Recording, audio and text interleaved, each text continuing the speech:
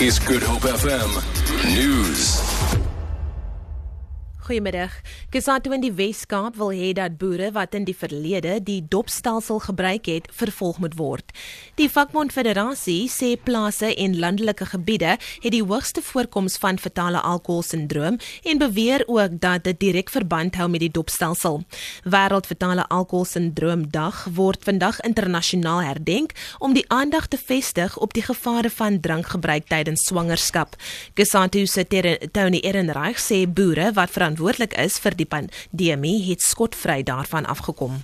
COSATU is baie bekommerd met die groeiende insidente van fetal alcohol syndroom en ons glo dat ons baie streng opvoeding en advertensies moet loods in verband daarmee. Maar wat ons ook moet doen is om seker te maak dat ons die boere wat die dopsysteem op die plase toegepas het, dat ons hulle verantwoordelik hou en dat ons hulle plase afneem en verkoop en die fondse daarvan gebruik om fasiliteite op te rig vir kinders wat bemoeid is met fetal alcohol syndroom.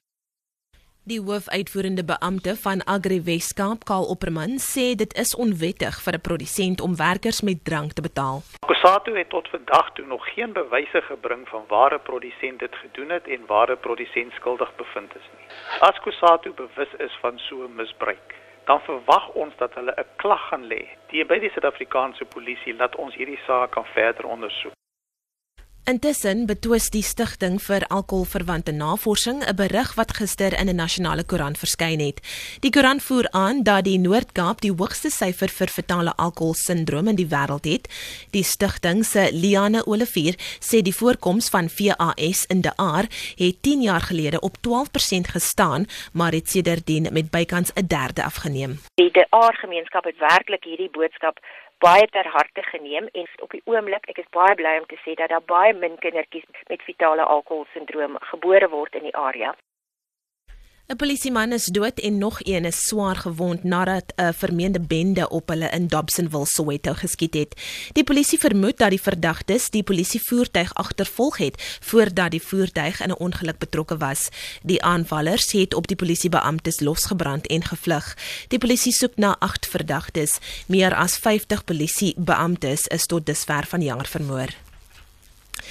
'n Groep vrywilligers het 'n walvis gered wat in 4 toue naby die Kaappunt Ligtoring verstrengel was.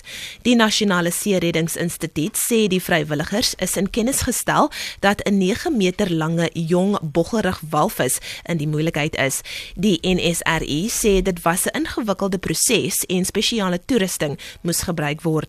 Die operasie was suksesvol en die walvis is bevry.